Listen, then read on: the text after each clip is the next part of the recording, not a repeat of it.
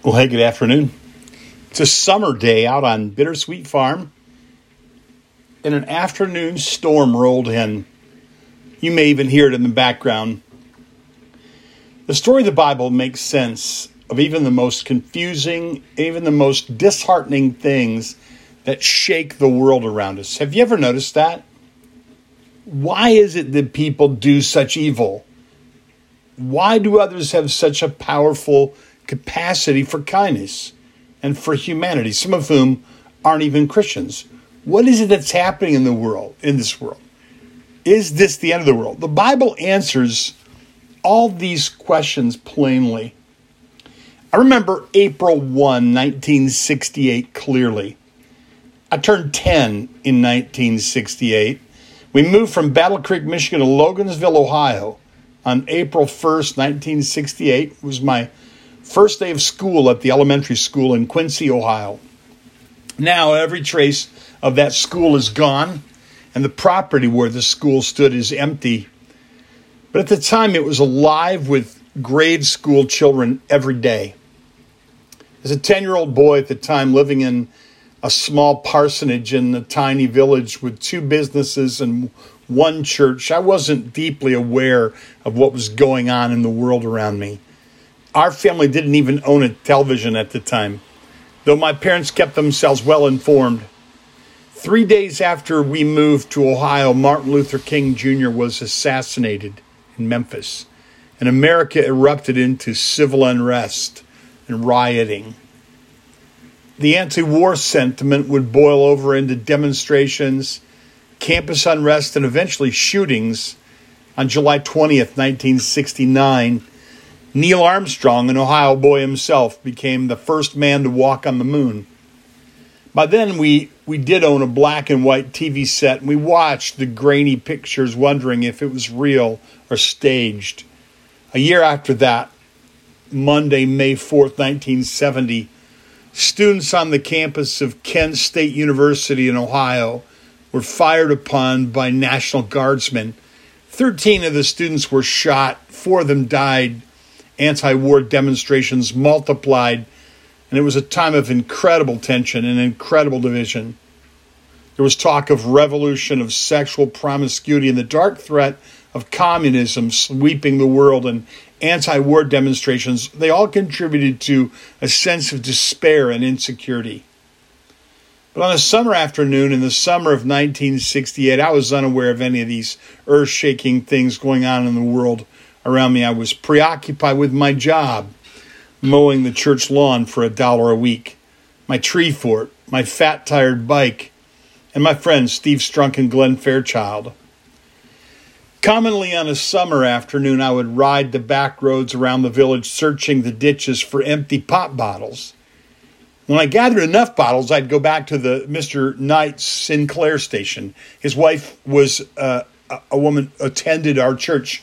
Their house was between the church and their gas station, and it was an old school service station with a wooden porch. Mr. Knight and his adult son would sit on that porch and jaw about this and that between their infrequent customers. The service station had a sign with a dinosaur and a wooden porch and a screen door and a spring that ping, ping, pinged when you opened it and slapped shut behind you. A fan whirred overhead on a summer day.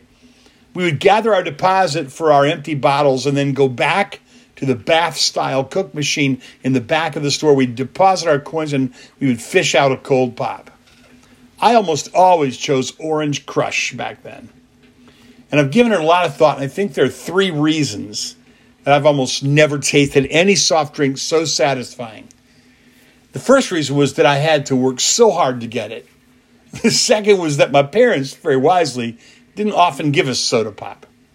And the third and paramount reason for this delicious cold satisfaction unmatched by any modern counterpart is that it was sold in glass bottles, cold glass bottles. The abomination of the soda can had not yet corrupted Mr. Knight's Sinclair station on State Route 47 in Loganville, Ohio in the hot summer of 1968. And so a boy in cuffed Levi's with a red wool ball cap and a red ball Jets tennis shoes sitting on the wooden porch of a filling station on a summer afternoon could nurse an icy cold orange soda in unhindered bliss. That is how I remember it. What I really didn't know while I was whiling away hours in my tree fort or mowing the church lawn or sipping my orange crush was that adults were busy trying to keep the world right side up that summer. Young men were being maimed and dying in South Vietnam. The Russians were trying to beat us to the moon, probably aiming weapons of mass destruction at major American cities. A university not far away the next spring would erupt into deadly violence. Detroit had barely survived a horrific season of rioting just the summer before.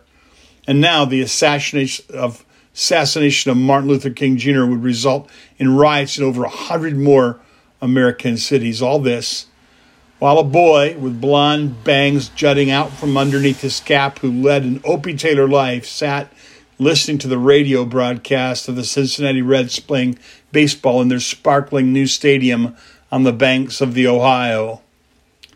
The Reds reached the World Series in Riverfront's first year, 1970, and they would reach the World Series 4 times in the stadium's first 7 years, and then win back-to-back championships in 1975 and 1976 as the Big Red Machine.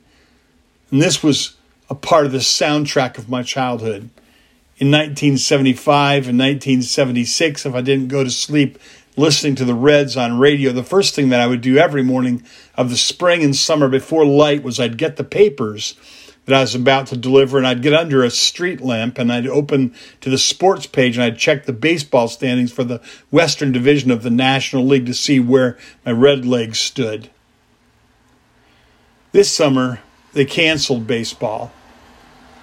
Most of the over 200 church camps in Michigan will host no campers this summer. Every day we have to think about the possibility of dying of the plague. Incomprehensible acts of racial injustice are now played over and over again on high demand for anyone who wants to see them. An in-color version of the most worst agonies around the world are displayed in high definition on little pocket devices for 10-year-olds everywhere nowadays. And every boy and every girl has a front row seat to violence, perversion, hatred, every imaginable uncensored ugliness, but they won't go to any picnics with the symphony, and they won't cool off in the community pool, and they won't visit the big league ballpark, and they won't lay in their cabin at summer camp on a summer night and listen to the night sound through the thin walls of their cabin. Still, the Spirit of God broods over every neighborhood and village and hamlet and city, every township and every county and every state where 10-year-olds live.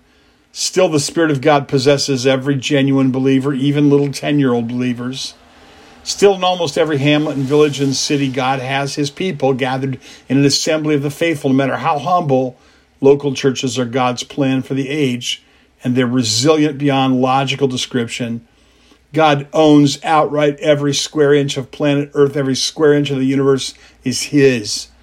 The world is moving at the pace he ordained toward the glorious destiny that he arranged. The kingdom of this earth will become the kingdom of our God and of his Christ. He's now gathering a people for his name out of the earth, and some of them are 10-year-olds this summer.